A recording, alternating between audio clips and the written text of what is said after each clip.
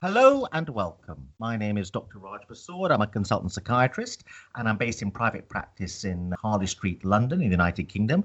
And I'm delighted now to be joined by Zena Hitz, who's published a recent book, a lovely book entitled Lost in Thought. The subtitle is The Hidden Pleasures of an Intellectual Life.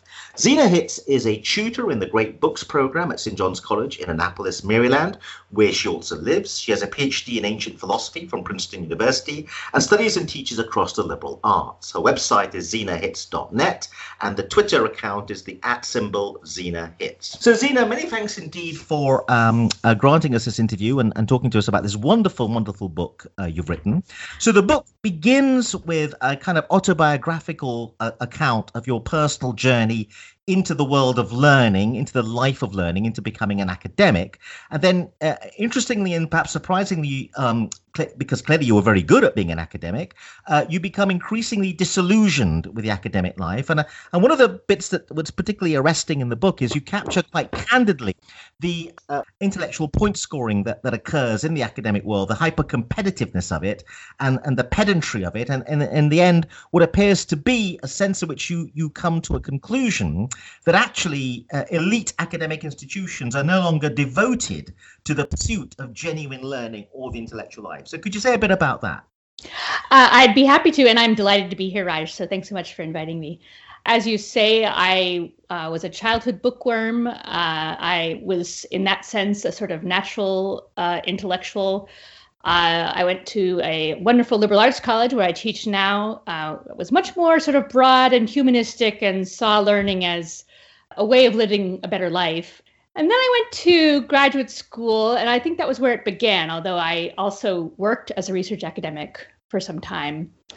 And I think the way you put it is not quite how I would put it. So what was definitely true was that there was a climate of competition and point scoring, especially in my field and especially in the departments I was in. So one of the stories I relate is, this sense that if you had, say, an outside speaker, a lecturer coming in from another university, the game was always to find the most humiliating and devastating objection. If you could do that, then you really. And it wasn't just. There's a learning element, of course. Objections help you think, but there was a sense that the cruelty was somehow for its own sake and a form of competition. So that was definitely a part of the environments I was in. And it was definitely something that appealed to me. So I am an extremely competitive, ambitious person by nature. So I took to this kind of competition like a fish to water. And I wouldn't say that universities are wholly dedicated to this or somehow that learning has died there. It's just learning for its own sake is just not quite the main purpose. It happens by accident. And I think that that's a bad thing. I think it should be pursued more intentionally, and we should be more aware of the obstacles that get in its way. But you became disillusioned with the notion that the pursuit of the intellectual life could occur in universities, and in fact, you abandoned, I think, the academic world for a while. That's true. So yes, I forgot that piece of biography. I got distracted by thinking about competition. Yes, so I quit academia for a time. I joined a Catholic religious community in rural Canada. I lived there for 3 years, and then I just turned out and came back to my liberal arts college where I was an undergraduate, which is a teaching college, not so much a research institution. So the disillusionment was partly something in myself. That is, I was doing what I was doing for the wrong reasons. And it was partly that I didn't feel that, I guess I would put it this way, the institutions I was in and had come from didn't support me in pursuing learning for its own sake. It's not that they prevented it or that it was forbidden or that it never happened, but it's not supported. It's not structured in such a way as to make it easy. And that's especially true in the classroom, in the classrooms I was in, where now it's the American system, so it's a bit different, but you get these sort of PowerPoint bullet points that you launch out over the lecture hall, and the students are supposed to spit them back out, and then you're supposed to give them a above average grade. And that didn't strike me as being a way of transmitting to young people the spirit of learning for its own sake. So I was partly disillusioned with teaching and the kind of teaching I was doing, and I didn't feel supported in trying to learn for its own sake. and I wasn't quite sure how to do it. So I left and then decided to come back. But one of the things you're also talking about in the book is how difficult the pursuit of the intellectual life is. So even if you wind up at an elite educational institution, like a top university, it's still actually difficult, even when you're meant to be in an environment that actually supports learning. And we're going to talk a little bit more about what you mean by the word learning, I think. But you also account in the book for several people who abandoned middle-class life and went and worked in factories and so on, in an attempt to engage with the world in an intellectual sense. But even they found that as a mode of being very difficult. Could you say a bit about that? Yes. So I can say a bit about, I hear two questions, actually. One is, why is learning for its own sake so difficult? Why is true intellectual life so difficult? And the other is about this Simone Weil is the thinker who is most famous for abandoning academia and trying to work in a factory, at which she fails in a somewhat funny, also tragic way. So what Simone Weil felt, and which also I felt, was that universities felt, and they still feel, disconnected from a broader community. So there's a sense in which not just are you competitive academically, but you're competitive socially. You've found a little niche of pseudo upper class way of life, and you can sort of hang out there and be cozy and forget your humble origins.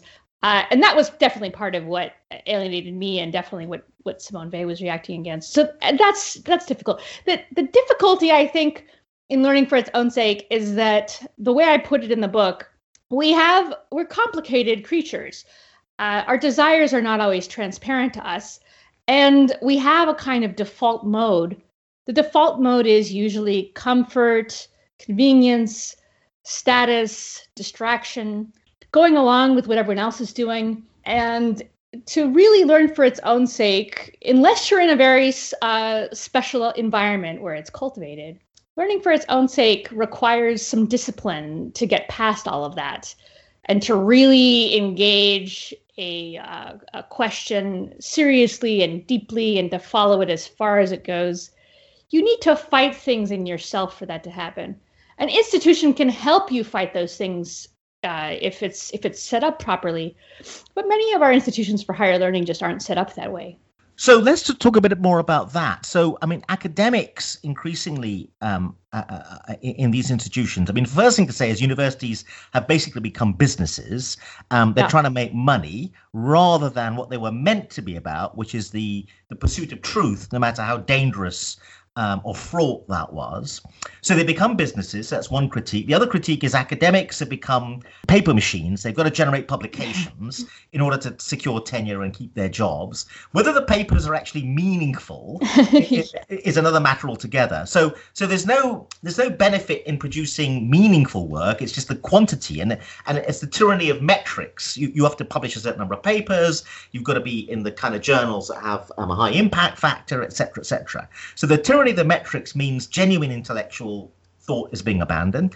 Then the students turn up and they just want a degree as a ticket to a job at Goldman Sachs. They're not really interested in learning for its own sake. So the surprising thing to a lot of people would be that the bricks and mortars where they think are the buildings where are enshrined the notion of the intellectual life, you are saying, do not take it for granted that when you turn up at these places, you are going to engage in the intellectual life. In fact, that's not entirely the case. So any response to that? Oh, yes. So I absolutely agree. So the way I would put the first point about universities becoming businesses, it's a broader phenomenon of institutions which are meant to be either public or nonprofit in some way. That is, they're meant to be supported by taxes or by philanthropy. And you do that because these are things which won't survive in the market. That's the old school traditional way of thinking about education and any other number of things. Whereas the idea is, if something makes a profit, then it belongs out in the market, and it can sink or swim with all the other businesses. But you have instead this mixture where universities are somehow supposed to be businesses, but they also are still taking tax money or still taking philanthropy. And it's very confused, and I think really very bad. And part of that is that we get all the metrics from the business world. Everything has to be measurable. Now, we're sort of free from metrics at the school I teach at. It's kind of a unique place. But we know at the end of every semester and every year, how, as any teacher does, how much what we're doing with our students matters. It can't be quantified. It's ridiculous to try to quantify it. And you're quite right that publication, while it's worthy to some extent, it's been so incentivized that it's producing reams of paper or PDFs, as the case may be, and so much that no one can read it. And that makes it very difficult for, it takes time and energy away from teaching, away from reflecting, away from all of the places where ordinary intellectual life takes place. And yes, it does end up with a surprising result. And that's part of the point of my book. It's appropriate that they safeguard learning for its own sake. As I say, that's why we have this nonprofit structure or this state-supported structure to begin with. But as often happens, they get corrupted in such a way that, in fact, ordinary people reading novels, studying birds, they often have more authentic intellectual lives than academics do. And so part of the point of my book is to honor that spirit, to honor the ordinary people, the working people who have intellectual lives and don't necessarily get the credit for it or credit themselves for it. Well, I think one of the really powerful things about your book is to disentangle what it really is to pursue the intellectual life as opposed to the trappings. So using big words, showing off, etc., having a degree from an elite Ivy League institution, all these things that everyone else thinks is a sign that you are a learned person or educated person, you are casting great doubt as to whether any of that means anything. And instead, the very basic thing, do you read books or do you think hard about stuff? And do you engage in difficulty in terms of, are you interested and curious about the world? And do you pursue learning? In other words, that essence of that thing is not captured by a diploma hanging on the wall anymore, and is not captured by your ability to use big words or be impressive in conversation. You're saying that actually, I think you're trying to democratize or make it more democratic, the notion that anyone can be learned. It's more about an attitude of mind. And you're trying to make it more a democratic notion that anyone can take part of this, whereas before it's seen as slightly elitist. The word intellectual is seen as an elitist thing. So that's what I love about your book. But what are your thoughts about that? No, that's helpful. I think the way I'd put it is to say that, especially in Britain, actually, there's a long tradition. It's nothing new to say that intellectual life is democratic. There's a long tradition of working people in the UK forming associations and reading books together and teaching each other things and studying Shakespeare and reading poetry. It's stronger than it is in the US, to be honest, although we have our own tradition. So that's been going on for centuries. And what I think might have been more the case in the past, although maybe it was never true, it's easy to be nostalgic. But what may have been true in the past is that the universities safeguarded that. That is, they had their professional modes of intellectual life, which can go to, in some ways, deeper levels, more specialized levels, more in-depth study of something. And they can safeguard the books and the texts and the plays that ordinary people then indulge in for their own intellectual work. And that's, I think, the kind of world I'd like to live in, is one where the point of a university was to secure for ordinary people a set of resources for study and learning and thinking hard and all of those things, because they make human beings happy. They're part of a good life. But the other thing about your book, which I think is very helpful, is that a lot of people may feel, if they haven't been to an elite educational institution or haven't got a very high grade in a degree, or have not got a glittering postgraduate career, and they have, let's say, they work as a bus conductor or something like that, what you're kind of saying is you have not missed the boat. You are able to learn and get involved in the world of learning and education at any stage in your life. You do not have to feel, because one of the things the education system does, it makes a lot of people feel failures educationally, and therefore they don't, having been spit out at the end of the system, they never return to trying to learn. And you're kind of saying anyone can be an intellectual. That is what I'm saying. Exactly what I'm saying. I couldn't have put it better myself. I'm always horrified when I meet people, ordinary people of the kind you're describing, people who work as bus conductors or any old kind of work. They find out, say, that I teach at a university, and instantly, I could never I could never. All I do is read novels, or all I do is my amateur study of insects. I could never. And I find that distressing because it's often true that what ordinary people are doing when they study or think or look at things, they're often doing something more authentic than what a professional is doing. Not always, but often. And professionals, in a way, ironically, because it's so incentivized for them, because they get paid and they get all of this status and they're sort of build their whole lives around it and their whole sense of themselves around it. It's actually, that's kind of the vehicle where corruption comes in. And it's easier to be authentic and to learn for its own sake when you don't get any perks from it. That's the funny thing. Now, the other thing that's interesting about your book is you were on this journey. You went into the academic life. Then you became troubled by what you saw around you. Now, universities are full of these people beavering away doing this stuff, which you question as to whether they really are pursuing the intellectual life. They don't seem troubled by it. They're just carrying on, conforming to what you seem relatively unusual. And I had this experience when I was more involved in university teaching, that I would be teaching medical students, and my first tutorial with the ones who just arrived for the first time, they turned up expecting, because it was psychiatry, a tutorial on schizophrenia, let's say, and my opening gambit would be to say to them, what is it to be an educated person? What is the essence of education? If you're at a middle-class dinner party and you're sitting next to someone, how do you decide that they're an educated person? Is it that they've been to an elite educational institution? Is it their vocabulary? What is it? So having posed this question, there'd be a very long silence. And then one of the cockier medical students would speak up and say, Dr. Persaud, is this going to be in the exam? Because if it isn't, why are we wasting our time? So the notion, again, that students have that it's all about a grade and exam is what they're there for. Again, very few people seem troubled by the notion that education is a hell of a lot more than just a grade and exam, which, of course, what I was trying to get through to them.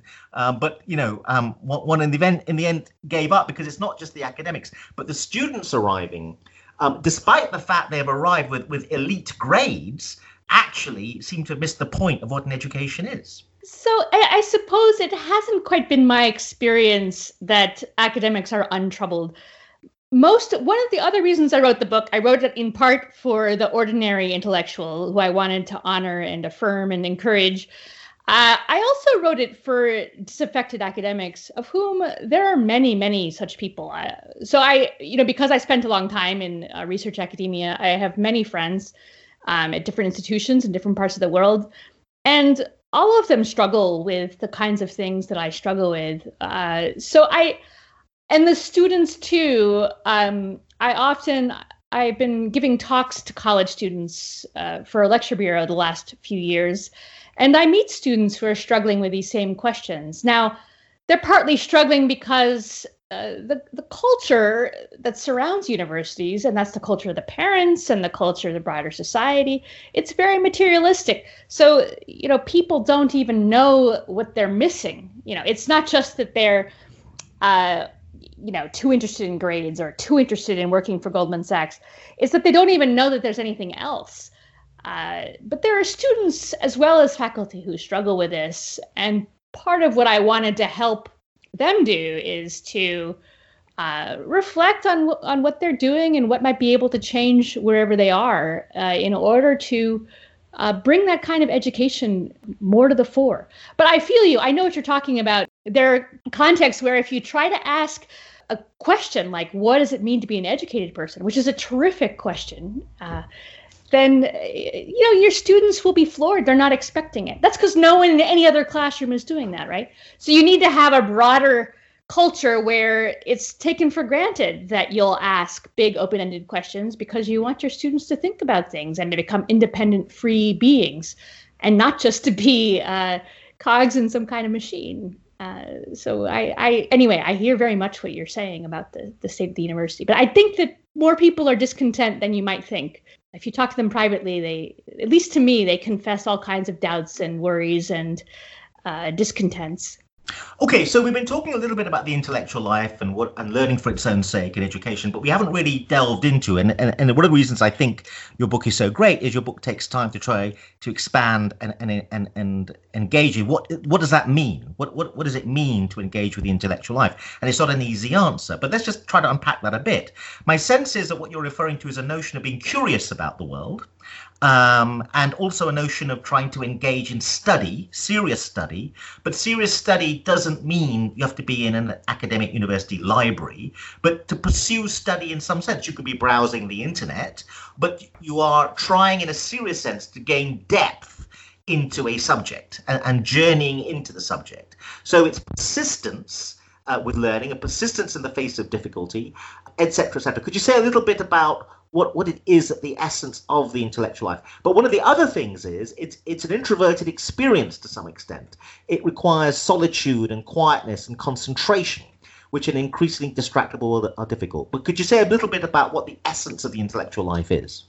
So I think one of the things I say is that it is, as you said, a way of withdrawing from the world. It's a form of inwardness.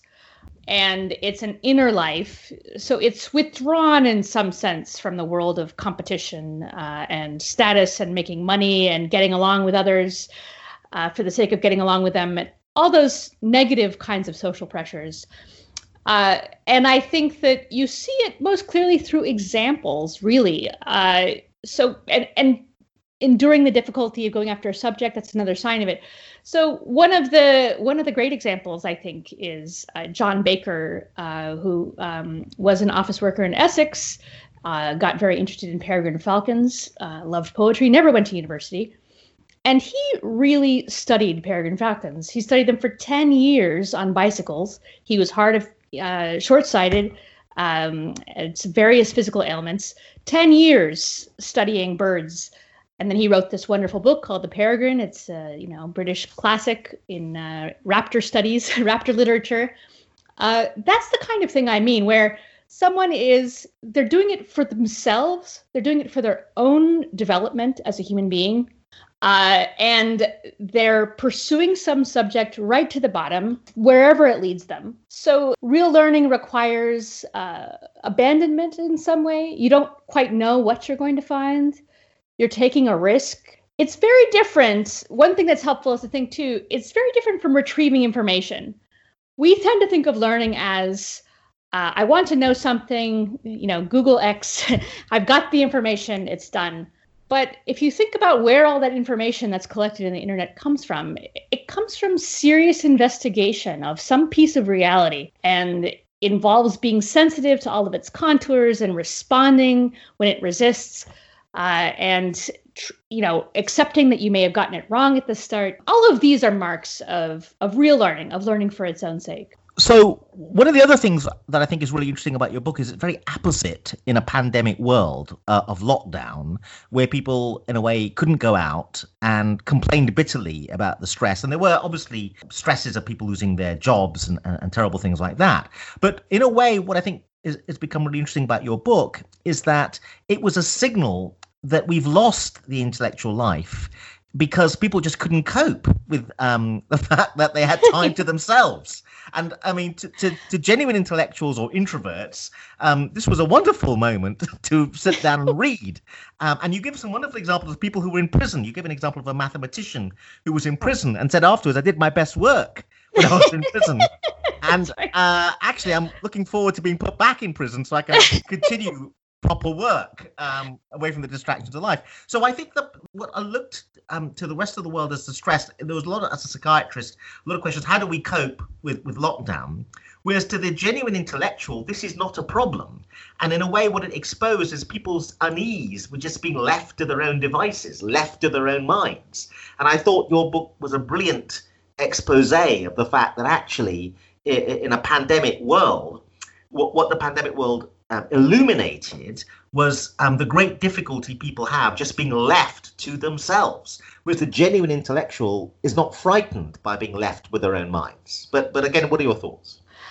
So a few things. One is that what you're saying reminds me of a saying of Pascal, that there's nothing more frightening to a person than to be left alone in an empty room.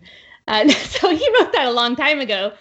I think there are a few different things going on at once. I myself had quite a lot of trouble concentrating in quarantine, partly because of what you mentioned, the anxiety about the future, the worries about the economic situation, the fears for my own health and the health of others, the uncertainty, and so on. So I think high anxiety is really an obstacle to the kind of contemplative learning I'm interested in.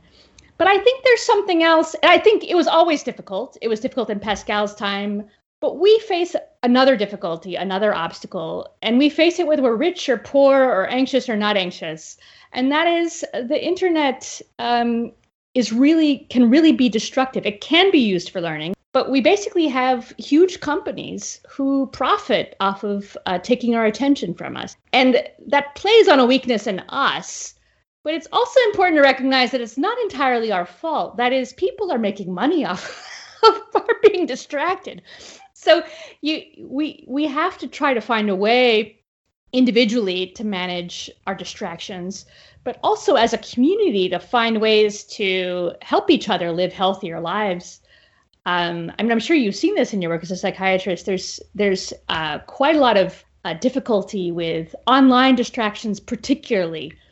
It adds a different dimension to whatever difficulty the people of the past had with sitting and studying and following a problem through to the bottom, because there's always available 10 trillion distractions at your fingertips.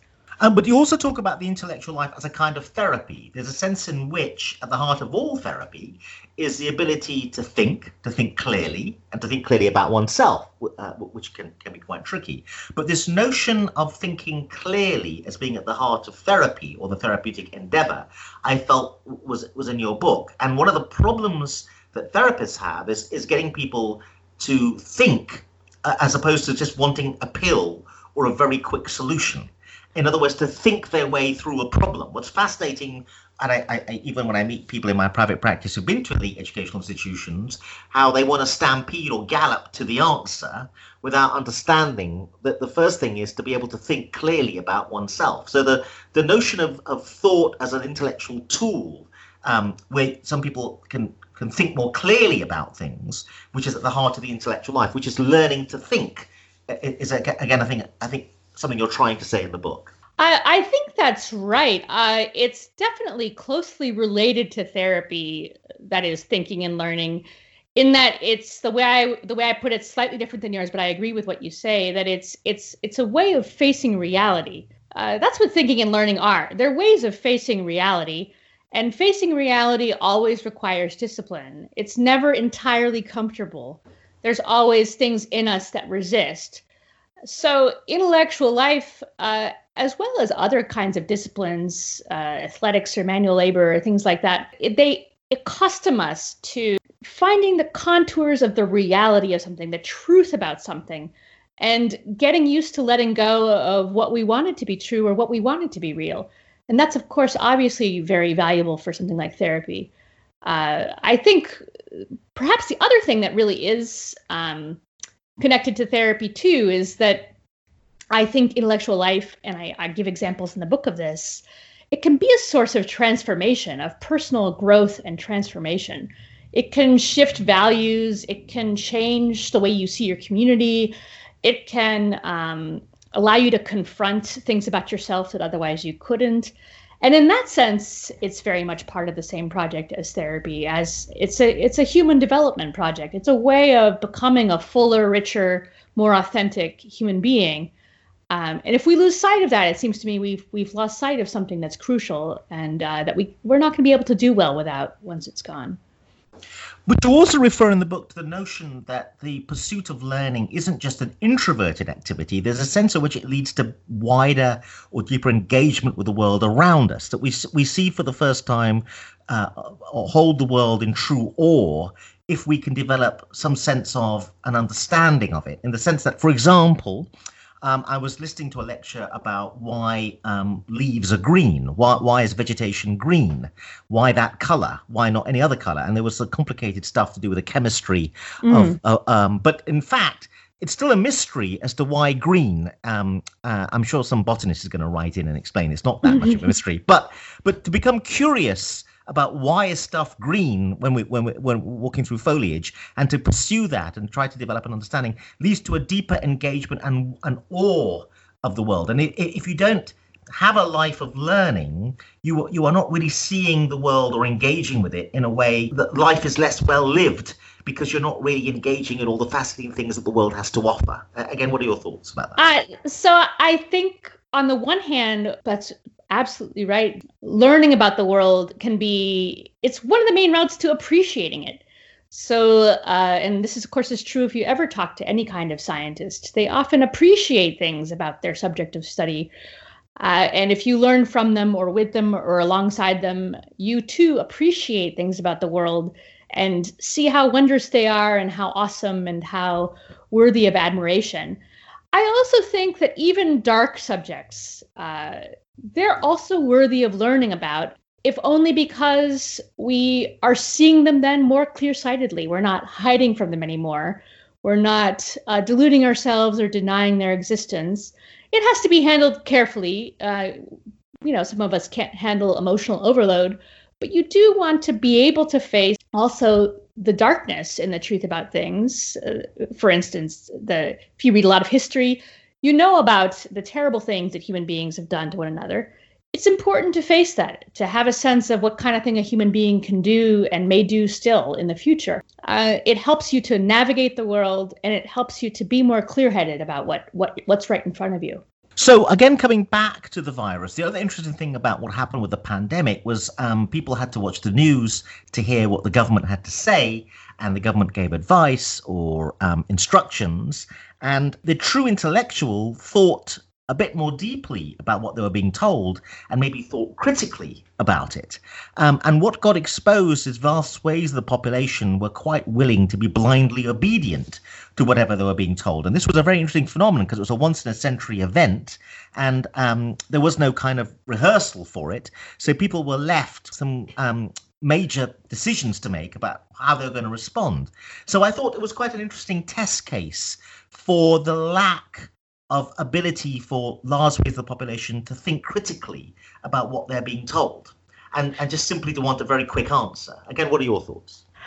I saw exactly the same thing, and I found it very disturbing for just the same reason. That is, part of what an education is supposed to do for people, and part of what the benefits of widespread education of the kind we've had for the past 100 years, is to make free, independent people who are comfortable using their own judgment and taking responsibility for that judgment. Now, that's not to say there's no role for expertise, but of course, every expert has to be judged by the person who's receiving the expertise. So it wasn't just the inability to distinguish good advice from bad advice. There's a kind of childishness in expecting authorities to tell you exactly what to do. And if they don't tell you exactly what to do, you're angry and aggrieved and you hold them at fault for it. And especially in something like this, where I think it's pretty evident, the experts too don't know what's going on. They differ with one another. There's imperfect information. And fortunately or unfortunately, we're all left with our own judgment to live by. And we don't have any alternative to that.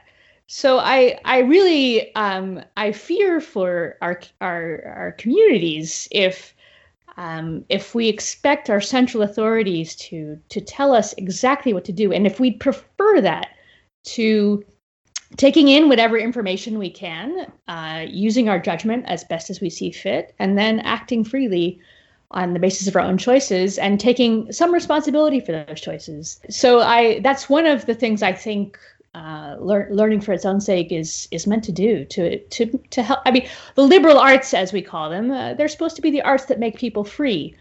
That's one of the reasons why they were given exclusively to elites, and because we wanted only some people to be free. And then that was the reason why they were democratized, because we wanted freedom to be more broadly distributed. So I agree 100%, and I find it disturbing, and I do hope we find a way to bring back the value of the critical thinker and the independent judger and the taker of responsibility for ordinary life. But again, isn't one of the problems with the pursuit of the intellectual life is it lands you in trouble with people around you? Because people say stuff and then you challenge them or you question it. It makes you also basically, frankly, unemployable because managers say, do that. And you go, but why? Why are we doing it that way? And so I want to now attack the book a little bit, if you don't mind me doing Please so. do. Please do. To say that there's a lot of problems with the intellectual life. I'm not obviously against it. I'm a big fan of it, but you've got to be taught how to handle it. You've got to be taught when to play dumb, because you're going to have to do that to have a job. But basically, a large amount of the time. I remember at the very first psychiatric hospital I worked as a junior doctor. At the end of the day, I wandered around slightly nonplussed, saying to the doctors and nurses, "Did anyone actually get better?" Because I'm a little bit worried that we don't seem to be helping anyone get better. And I got very blank looks. You're going to land yourself in trouble as an intellectual if you ask questions and if you question and challenge, which is what the intellectual life inevitably ends up doing. So you have to learn alongside being taught what the life of learning is. You have to be taught when to play dumb. Again, what are your thoughts? I do recognize what you're saying. I think part of my hope is that the more widespread intellectual life is, the more common it becomes, the more honored it is, which varies in times and places, and it varies in historical periods and so on. The more valued it is, I would think, the more hopeful it would be that, for instance, the person who's designing a workplace or the person who's running a workplace knows how important it is, knows that the people who work there need to be engaged in what they're doing, that the people who work there, for instance, are often a resource for insight as to how things are going or how things are working or for new directions. So you can generate a kind of ideal workplace, ideal work environments, ideal school environments. You may not be able to achieve them. And if you can't, then you have to do just what you're saying. You have to make prudential judgments about when to be quiet, and when to speak up. And I have to tell you, and my colleagues will back me up on this, I definitely veer towards the not being quiet enough advice. I speak my mind to a fault, and I often cause difficulties that way. So I do think that if I were in a profession that was a bit more ruthless, I would be risking my job to do that. So I think part of what has to go along with it, and I think it can help, one of the reasons why I filled the book with examples of some of them real human beings, some of them fictional, is I think you have to look at models for how people conducted themselves with their integrity and with their intelligence. And, they often don't end up well. I mean, Socrates, who's our great founder of, the first public intellectual, I mean, he's executed by the Athenians. Malcolm X, who's one of the examples, this great Black American activist who educated himself in prison, he was assassinated and more than one person wanted him dead. So I'm not holding out martyrdom as some kind of ideal, but I do think that there are high stakes to being someone who really cares about the truth and someone who's willing to follow it wherever it goes. And it's one of the reasons why I think serious reading and serious learning has to really be a lifelong undertaking, because these kinds of struggles you're talking about, when do I talk? Who do I say it to? Who can I talk to? Who can I speak freely to? These questions are not going to go away, and we need a healthy diet of examples and ideas for how to live this way, in a way that's not imprudent, but also that can use the gifts that we have to make the world a better place. I mean, that's part of what we want, right? I mean, we need psychiatrists to be thinking, wow, do we make people better? That's a great question. If psychiatrists don't think about that, who knows psychiatry, then I don't know who will. So it's crucially important to find a way, whatever way we can in our circumstances, to safeguard free inquiry and real learning. But you sound very optimistic because you're saying that you think the intellectual life is spreading. I need to challenge you a little bit on that point. Did I say that? Did I say that actually? I think you did say that.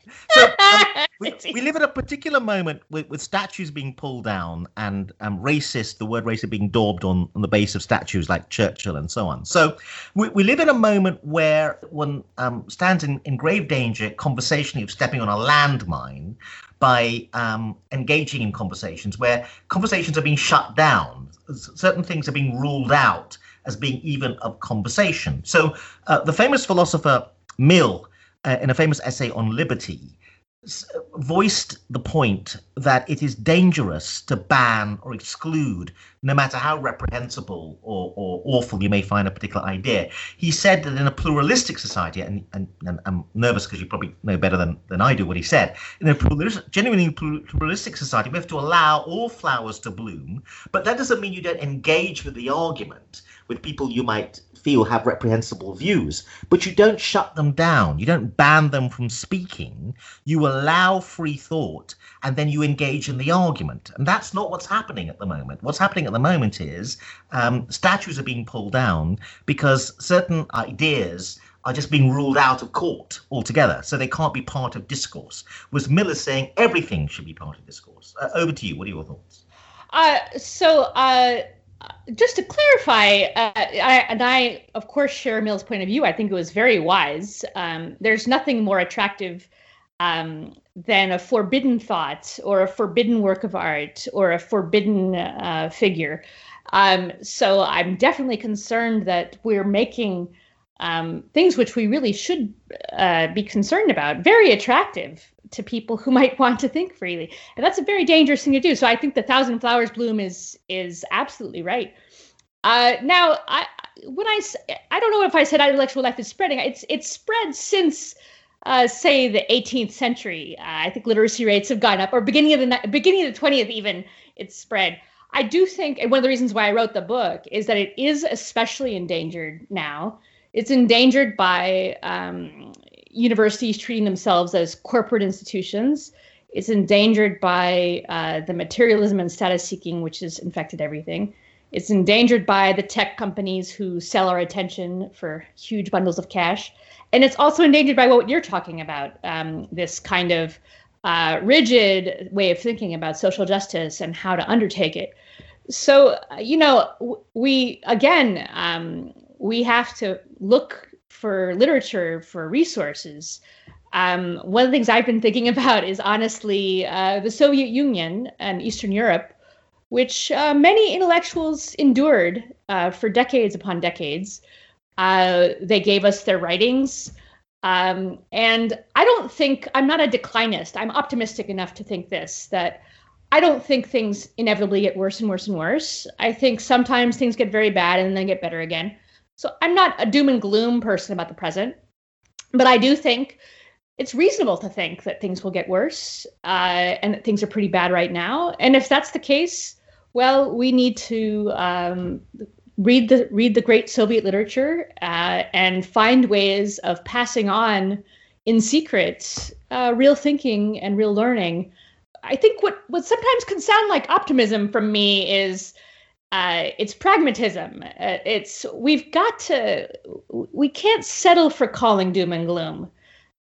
We can't indulge in calling doom and gloom and despair. We have to think this is not disposable. Intellectual life is not disposable.